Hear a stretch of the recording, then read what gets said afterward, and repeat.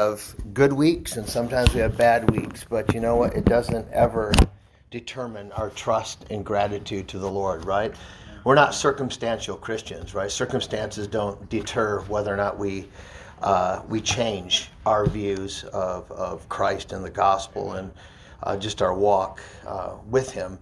I'd like to remind you really quick, we have Brother Brady Brewer, who is the planter of the 116 Bible Church in Oklahoma. Him and his lovely wife will be here next Sunday. Brady will be preaching, and I think the ladies are meeting up Saturday from, I believe, 2 to 6 to spend time with the ladies and spending time together. So let's be in prayer for that. Let's make Brady feel real welcome, knowing that he also is a fellow laborer with the 116 Bible Church plants. And we all know the challenges, right, as a church planter and a pastor. And they've been through some struggles and some difficulties. And like everybody else, they're pursuing Christ and all of this. And they're excited to come here to spend time with us and to see everybody. So let's try to really encourage them and as they pursue Christ in their church plant there in Oklahoma. Turn your Bibles, if you would, please. We're going to go ahead and continue our track through the first book of Samuel. Turn to 1 Samuel chapter 19.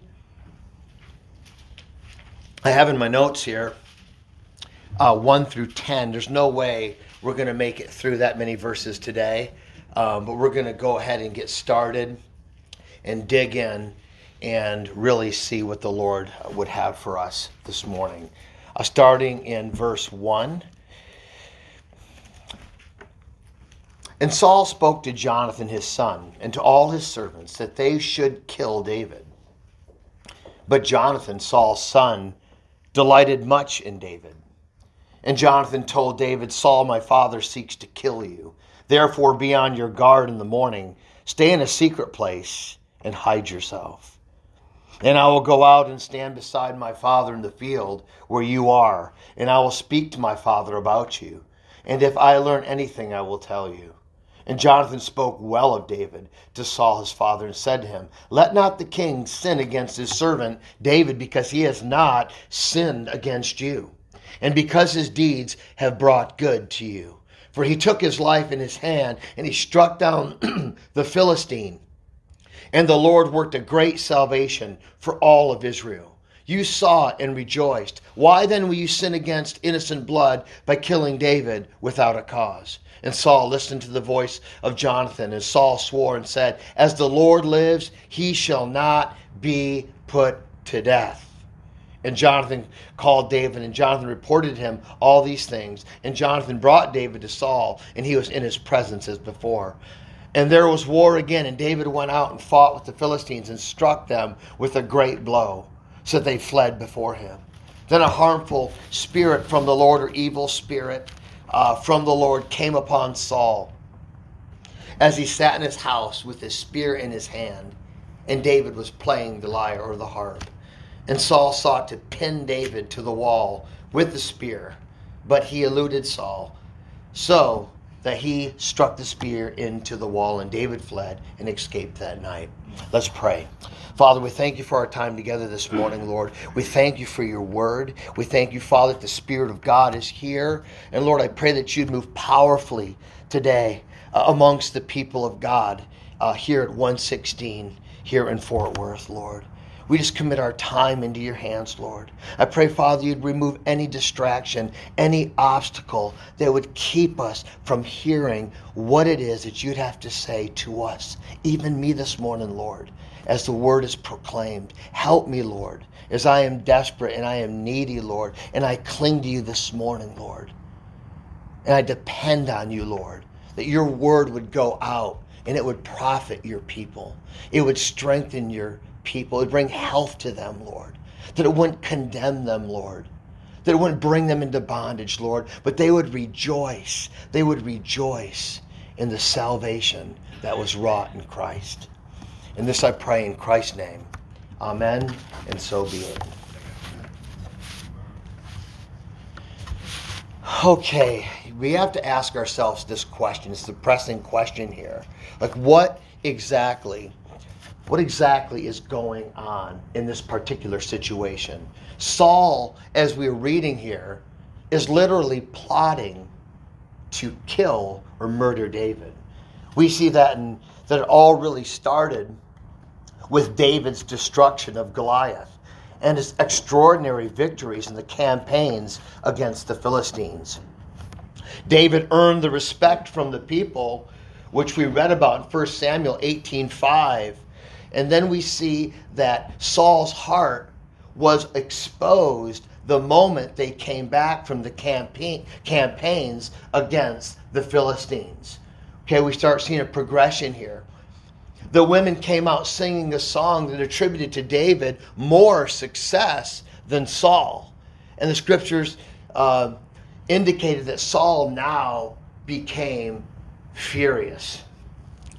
And this is where Saul's secret hatred for David begins to surface, from hidden to revealed through fits of rage.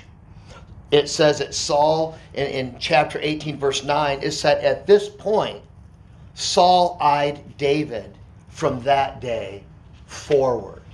We're seeing this decline now. We're seeing now that the progression here. We knew behind the scenes. We knew how Saul was brought in to power. We know that a lot what we have saw in his activity. We saw this desire to perform. He wanted to be seen. He wanted to be noticed. He relished in his authority. He became a tyrant. And most everything that he was doing really revolved around himself. Saul's jealousy and envy seemed to be the doorway that opens himself up to demonic activity. God himself sent this evil spirit. Its empowerment even sent Saul into prophesying in his own home. David's heart temporarily soothed Saul, but this too was short-lived. Saul's demonic aggravation reached its peak to the point where he threw his javelin at David, apparently trying to pin him against the wall. It never really says why in the world does it say twice in the Bible that he actually wants to not just hit David with his spear, but he wants to pin him against the wall. I don't know, maybe it's a decoration. We don't know why his intentions were this, but we do know that his aggravation was no longer hid anymore. You see, this is the problem. This is the issue when you have a ministry or a king who is functioning in this capacity that's doing it basically all from self-will. And it's all being manufactured from the flesh. It can only go on so long. You even see this a lot of times in the churches. These big churches, and you see these really extravagant, well-known, celebrity-driven, personality-driven pastors, right? They can go on for a period of time fooling everybody, right? But eventually, not always, eventually something comes up and they just crash. And we see this all around us today in the American phenomenon of the mega church, right? And I'm not going to get into that. I'm not going to go down that path today. But I would like you to take notice this morning that if we're not careful, we can find ourselves as well functioning in a capacity and performing in such a way that we ourselves become bewitched to this reality that we're relying more on our performance and our status and our title opposed to being driven and moved by the power of God. It says in chapter 18, verse 30, it says that David was actually highly esteemed among the people, and his kingdom began to grow while Saul's kingdom began to dissolve and began to crumble. We see the way that God is working this out for his glory. It says in chapter 18, verse 12, it says that Saul was afraid of David. You ever wonder why? You ever ask yourself that question? I know sometimes, how many times have we read through the David and Goliath story, right? We read through it so much, it just becomes this fictional tale about this happened and we love this story. But there's really things that are deeply embedded in this whole entire narrative. That if we're not looking closely, we can miss certain details that apply to our lives today. And one of those is we see that that Saul he feared David. And you think of this, what kind of fear was this? Was this just a fear? Because we know that when you highly respect somebody, there's a beautiful fear that falls into play where it's like our fear of God. It's a reverence to where we love God so much, right? That reverence for him, we don't want to hurt him, right? We don't want to sin against God, right? Because we're such vile, rotten, filthy, ruined sinners. And God came and saved us, gave us a new heart. Who are we ever to complain against God and his grace and his mercy showered upon his elect, correct? So how can we have any kind of hostility toward God? But the fear that we're talking about here, I think it's a fear, and this is where I come to. You may disagree, and it's okay if you disagree with me on this, okay? I think Saul was unconverted. I don't think he was converted. I don't think he was part of God's elect. I think he was a false convert. And that's the dangers of reading these stories, because I see a lot of Saul in me even today. When I look at these verses, I'm not going, wow, I'm just like King David. No, I'm like the shivering Israelites that surrounded David, that were scared for their lives, but they weren't the only ones shivering. You know who else was shivering? Saul, their king, wasn't willing to go out there and take care of business, even at the cost of his life, would have earned the respect of his people. Instead, he sends his little harpist out there to do what he should have been doing. He wasn't taking responsibility. He liked the attention of the entitlement of having authority, being the king above all the people. He loved that. He's intoxicated with this reality. He's infatuated with I'm the king. So much so, he wasn't willing to put in the work to be able to earn the respect of the people. He thought that title could do that alone, but it never works. Titles will never earn you the respect of anybody if you don't have the character to back it up. It's disappointing. And we see a lot of that today. People are so excited about getting their titles, getting their degrees, getting all these things, because they think somehow that piece of paper, that title, or that status is going to somehow transform their person into something that they're not, and it doesn't. I think it's beautiful when people go to school, work hard, study. I mean, I greatly am encouraged and admire the work that it goes into to doing that. But don't depend on that. You know, these become title idols, right? Trophy hunters. And we think somehow that's going to give us the respect and the authority within the people that we're called to lead, and it doesn't. Because there's a hypocrisy there. You're not lining up with what you are supposedly called to do. And it's a dangerous place to be in. He feared David, because David, if you hadn't noticed, if you look at David's campaigns, you looked at what David accomplished. It's just not the fact, first of all, if I was the king, if I was there that day when David walks out onto the field of battle and annihilates, I'm not talking about, David didn't go out there and wrestle with the guy on the ground for an hour and a half. What he did to the giant was absolutely devastating destruction. He went nuclear on this guy that everybody thought was going to go nuclear on him, right? That was the thing. Even Saul thought that.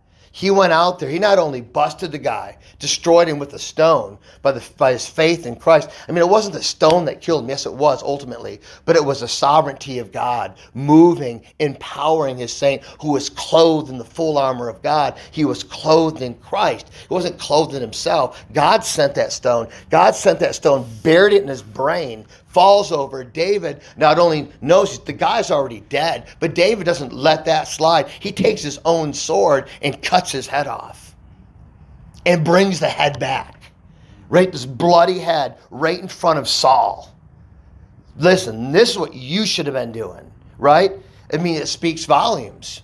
And this is exactly what happened. And Saul, remember, Saul not only saw that, right? But also you got to remember, it says that the campaigns of David were almost miraculous with what he did. So much so that the women were singing, David killed his, 10,000, Saul his 1,000, right? So I don't know if it's literal, right? Some of you dispensationalists in here, right?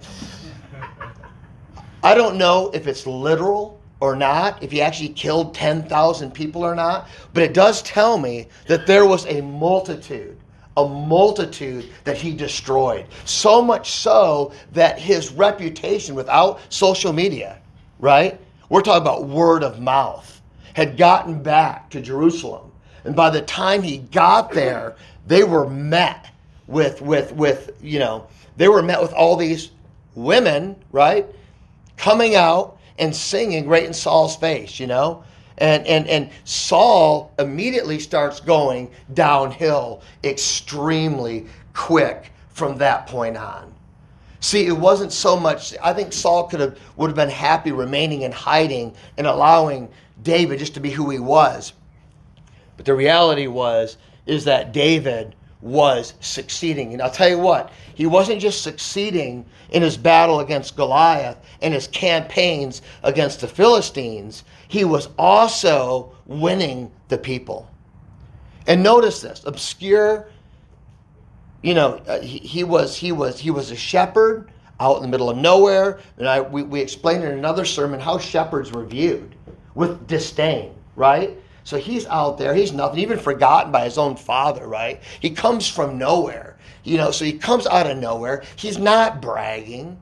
He's not going around telling everybody how he only time he ever talked about killing anything, the lion and the bear, was when he was dealing with Saul to try to establish confidence so he could go out there and finish the job. But you got to remember, Saul experienced all of this. He saw all of this firsthand. He watched David demolish not only the Philistine, but Philistines. He saw the campaigns. Don't you think this would bring an element of fear to Saul? It would me. If I personally witnessed that and saw that, do you know what impact that would have on me? Watching how God is using this man and he's no longer really using me anymore.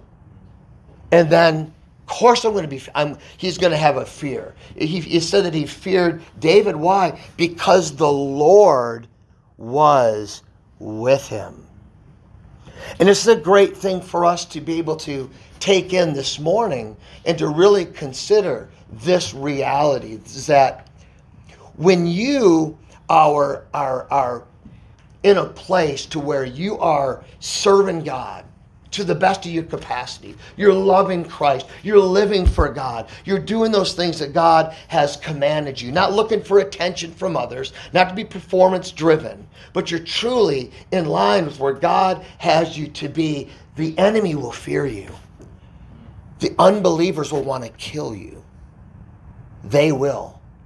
The hostility of the unconverted knows no bounds. With or without demonic interaction, the sinfulness of sin, the exceedingly sinfulness of sin, put the devil in hell. Remember that. It's sin that causes men to do the things that they do. So when we go out and we are proclaiming the truth, the reaction from the unbeliever is enmity. There's always enmity with the believer and the unbeliever. And this is why where the Bible says, like, friendship of the world is that you're at enmity with God. You're an enemy of God when you are a friend of the world. This is what he's talking about, because it should be opposed. Not that people are opposing you because you're a jerk, but opposing you because you're truly living godly and truly living holy. Many of you understand this reality, right? How many times have you been amongst your family members and friends or whatever, or maybe even on your social media pages, and you plop something up there, right, that's godly, maybe it's a verse, and next thing you know, you got the whole world arguing with you about something. And all you put up is a little encouragement, John 3:16, and now everybody wants you destroyed, right?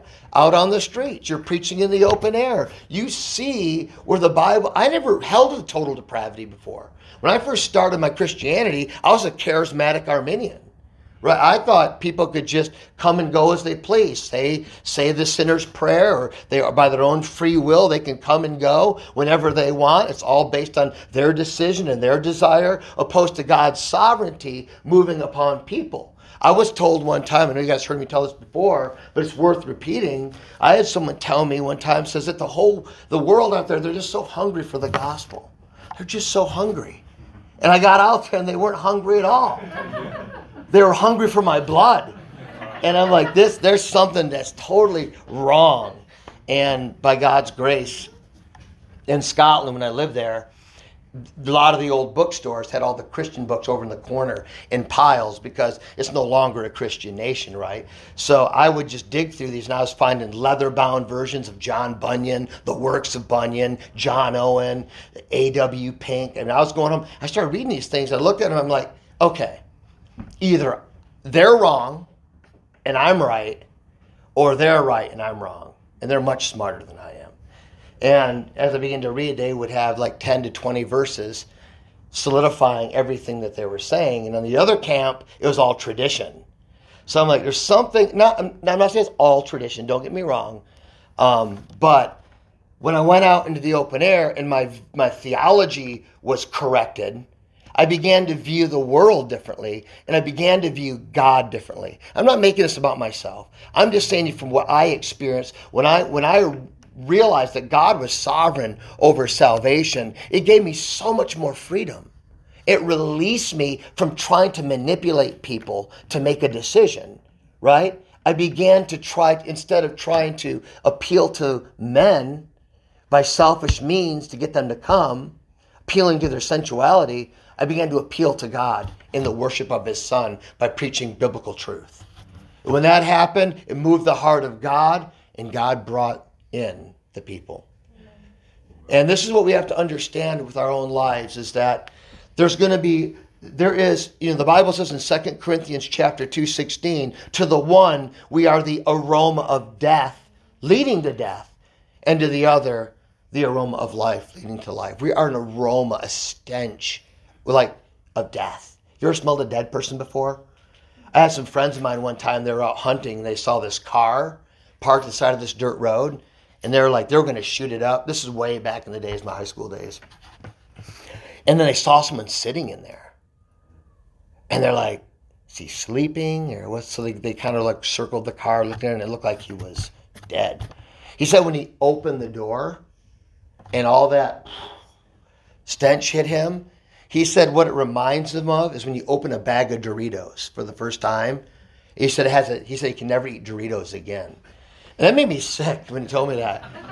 But I was like, that's a good explanation to how we are perceived by the world. It's the same stench wherever we go. The world, you can't entertain the world. Your biblical walk with Christ will be an aggravation at some level to the world. Yes, it's leavening. Yes, there's common grace. Yes, we're to be a blessing. The Bible says that, I think it was Samuel, find favor with God and man. There is a favor there that God does utilize. We're not just to go out there and be grumpy and purposely try to get attention and make everybody mad at us so we can feel justified in our faith. The reality is that it is a natural inclination. It's a byproduct of the prime product. The prime product is being Christ. And because we are of Christ, we're filled with the Spirit, we're born again. I mean, Jesus was the most perfect man that ever lived, and they killed him. He was perfectly good. He did everything perfectly right. He never made a mistake. Everything he did was perfect, and they murdered him. So, with us, how can we expect anything other than that? The fact that we're still living, even Jesus said that you'll be hated by all men because of me. Doesn't mean like every person in the world is going to hate you. He was just basically describing the fact that you're of me, and they killed me, so don't expect any less from the world. It's this enmity. Enmity really means a deep-rooted hatred. And I think in Saul's heart, we could see this deep-rooted, lashing out hatred. We see this in Genesis 3:15, where it says, I will put enmity between thee and the woman, between thy seed and her seed. What's he talking about there? We're talking about God's elect, God's people. And then we see the other realm where they're not. And there's always going to be, we have Satan, right? And even when Jesus called out the Pharisees and told them that your father is the devil, right? And Jesus understood that reality. He was preaching that. There's always going to be enmity with believers in the world. No matter what you do, no matter how many smoke shows you put on, or how great your music is, or how much you can appeal and make people happy, the reality, if you're a true believer, there's always going to be enmity with the world. You can't wash it away. You cannot remove it. It's always going to be there. And we have to be able to accept that. You know, maybe at your family reunions, your family gatherings, you're always getting hassled by your family because of your Christian faith. It may never go away. But it's irrelevant. You still need to pursue Christ and not change and compromise to try to suit your congregation or try to suit your friends and your family and your coworkers. Live the way Christ has commanded you to live. I believe the Lord used Saul for his own purposes. God raises up him temporarily until David was brought in, as we know, is a type of Christ. Right? He's not Christ. You know that's not what I'm saying.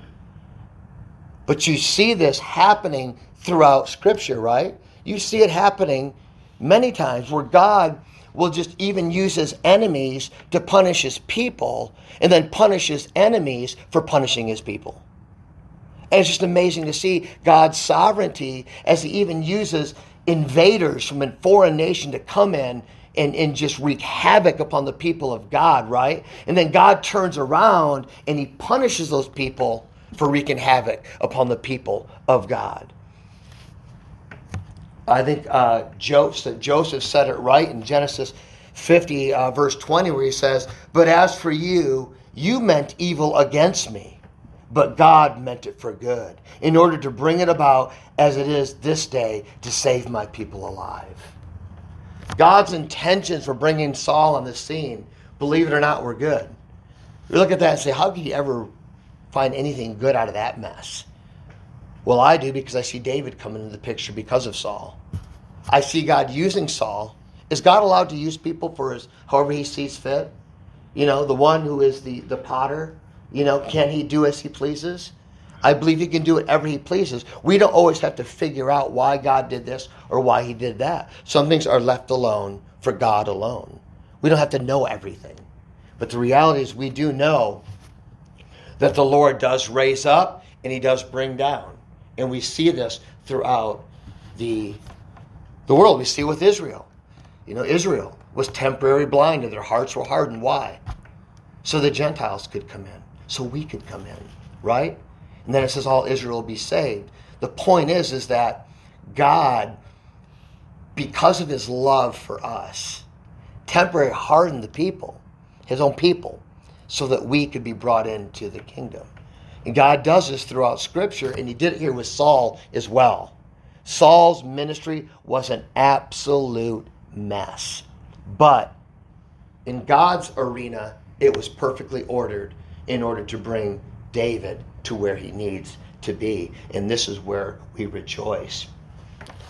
And this isn't just being, lost or, their retaliation, the world's retaliation against sin, right? Against the truth, and the Holy Spirit of God. But even believers who are not keeping in step with the Spirit, this is important to hear, can find themselves falling into this pattern of thinking and behavior as well. So it's really simple to point to the world, right? And say, yeah, they do all that. They do retaliate against truth. We are an aroma of death to them. But also, we got to remember that the Bible tells us very clearly that we have a responsibility to do, right? We can't just lay back like a high Calvinist and just expect God just to do it all while we just sit on the couch, right? The reality is that God expects us to do something. Even though God is sovereignly involved, J.I. Packer called it antinomy. Antinomy is the place where you have sovereignty and human responsibility that we just don't know how that works out. In the sense of how does that work out with us? God's telling us here, for an example, Ephesians 4:22. It says that you put off concerning your former conduct the old man which grows corrupt according to the deceitful lust, and be renewed in the spirit of your mind, and that you put on the new man which is created according to God in true righteousness and holiness. There's specific commands telling us to do something. I know God is fully in control. God is fully sovereign. I know there's not one maverick molecule that God has not ordained. But I know for a fact that in Scripture, I see commands for us to do and obey. We can't obey them without the enablement of the Spirit of God. But here he's telling us this must be a consistent thing, because it's telling us that we need to continually put on the new man. He said that, Paul even said that I die daily. Some of us, it's moment to moment. But there is this putting off, right? There is this idea that we are definitely responsible for doing what God has called us to do. And we will be accountable on that day. Even though we're saved, we can't just do whatever we want and there's no repercussions of that. We are in Christ. We are saved. You will never lose your salvation if you're truly born again. But the reality is that there are things that I believe we'll be accountable for, even as believers. There will be regrets. There will be losses. There is rewards, the Bible says, that He will give us, right? So we do know that there's going to be an accountability session there with Christ at some level. And I don't say this to crowd your minds with more worry. I would just say trust in Christ alone. He's got it all worked out. But get out there and do what He's commanded you to do. Colossians 3:2 says, set your minds. It's telling us to do this. Set your minds on the things above, not on earthly things. This is Saul's greatest demise, right? His heart and mind were on things above. It was on earthly things. I mean, look at all the things that had happened, even with his own son. You know, you're going to kill his son over a drop of honey?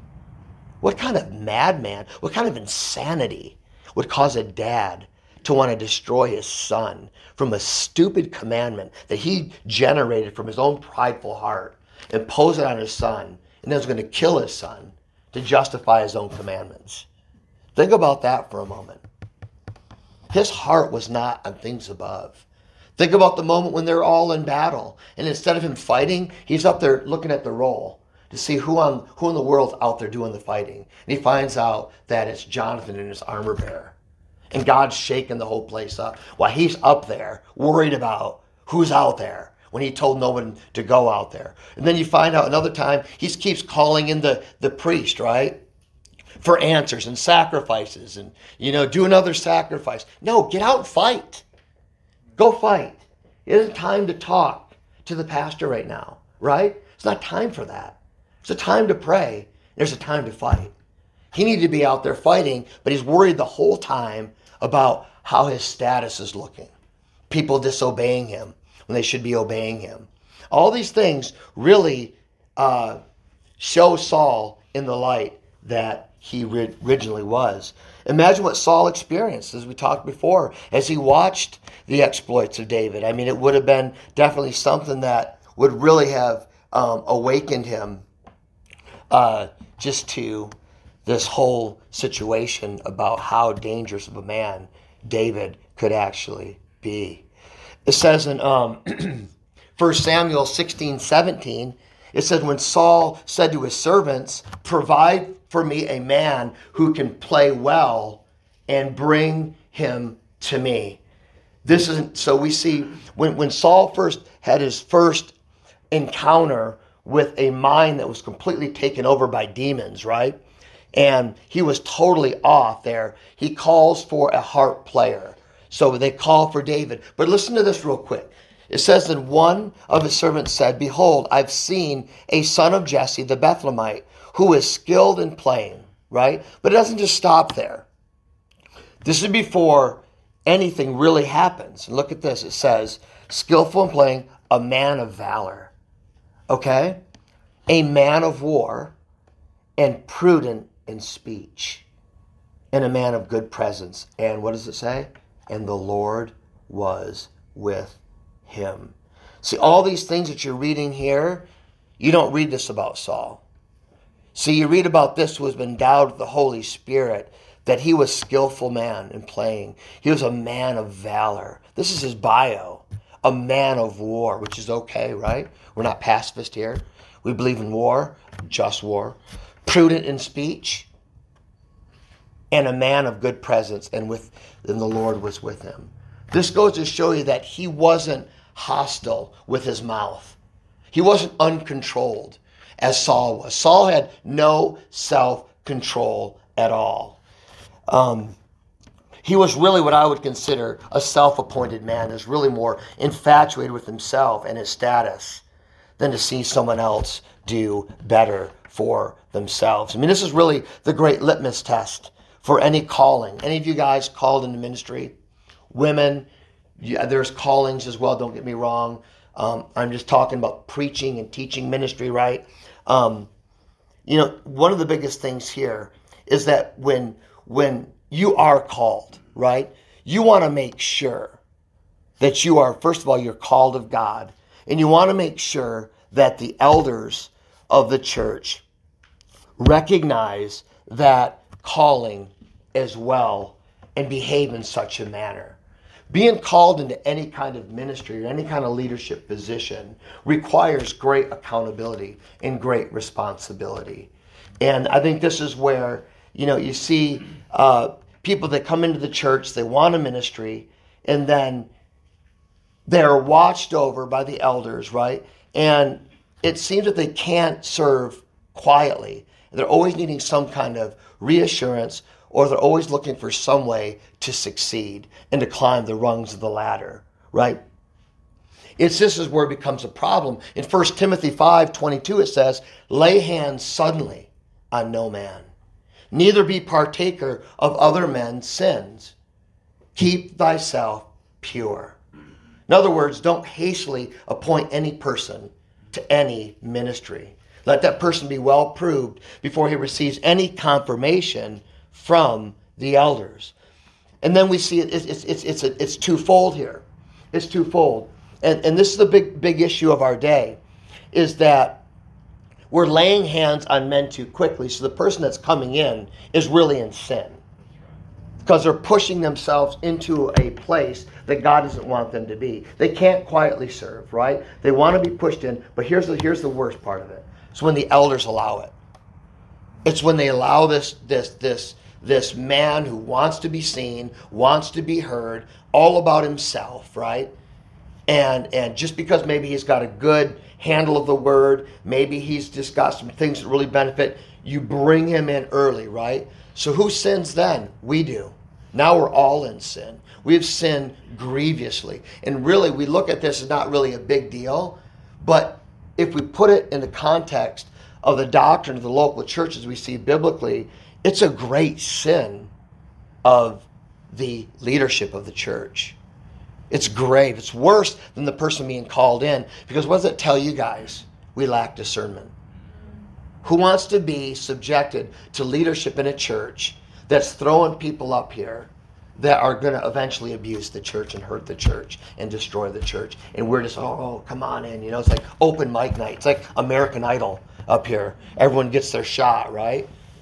But it's not the way it's supposed to be. We've got to be careful with that as well. We don't want to be partakers of other men's sins. And that is what it's talking about here. We don't want to be careless, opposed to being patient, and watch closely to those who desire to preach or teach, or any Christian ministry. We're to keep ourselves pure.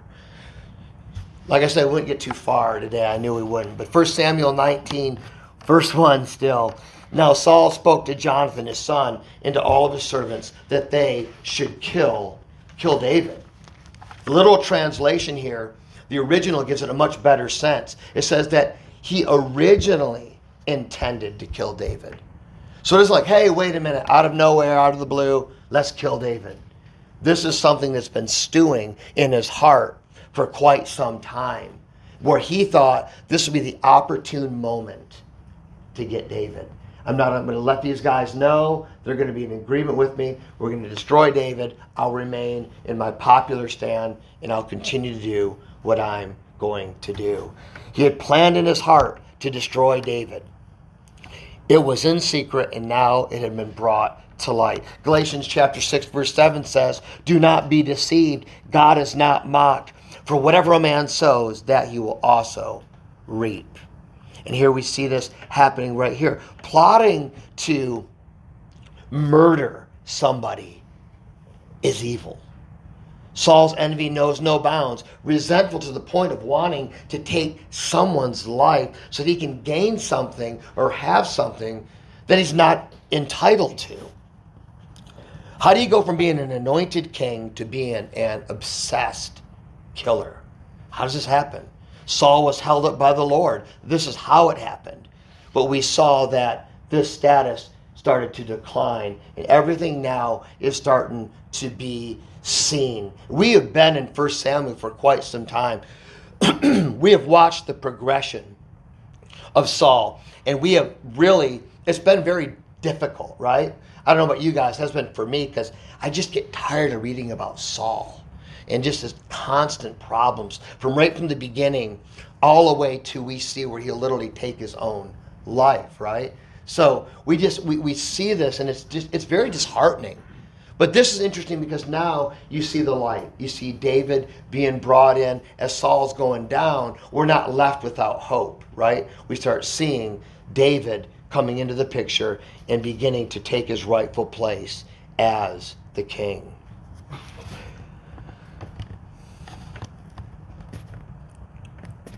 In verse 1, when Saul had originally spoken to Jonathan, his son, to all of his servants, that he killed David and Jonathan, it says that Saul's son, he really delighted greatly in David.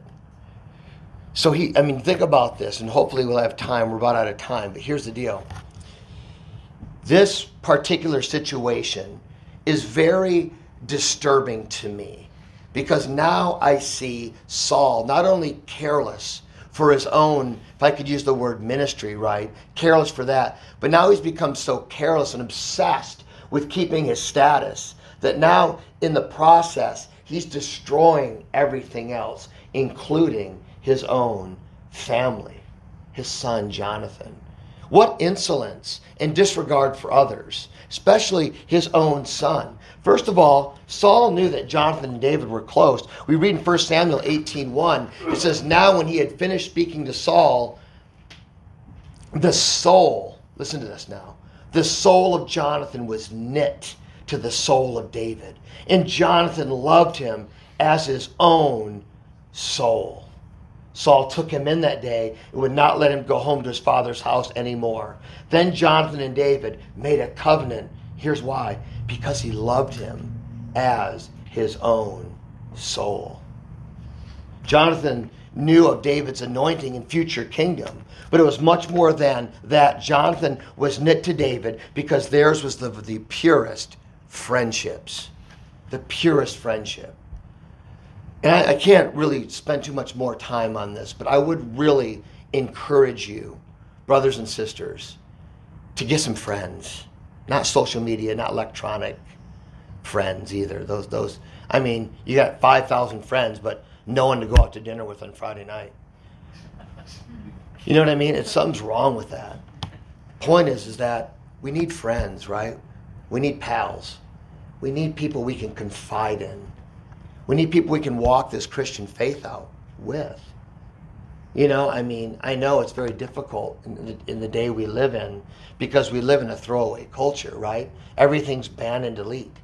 No one knows how to have a relationship with the skin to skin, face to face, eyeballs to eyeballs, toe to toe. No one knows how to connect. You see, the whole social media empire wanted to promise people that they could obtain the satisfaction of human interaction through technology, right? But statistics have shown it's done just the opposite. It's created young people not wanting to be around people. It's eliminated their ability to be social and to be able to have a conversation with another human being. What that's done is puts distrust in them, suspicion, and with the social media, most of it's fake. So it's, you run and hide. And that's exactly what they're trying to do. That's the whole point. I love social media. I like being on there. I have other ministries on there. I enjoy it. But I do know the temptation of getting caught up in some of that garbage and getting pulled in and then feeling that same way, like I'm such a void of a close friendship. Close friend, right? We all need them. And if you don't have one, you're going to have to. The Bible says if you want a friend, be a friend. Don't wait for people to be your friend.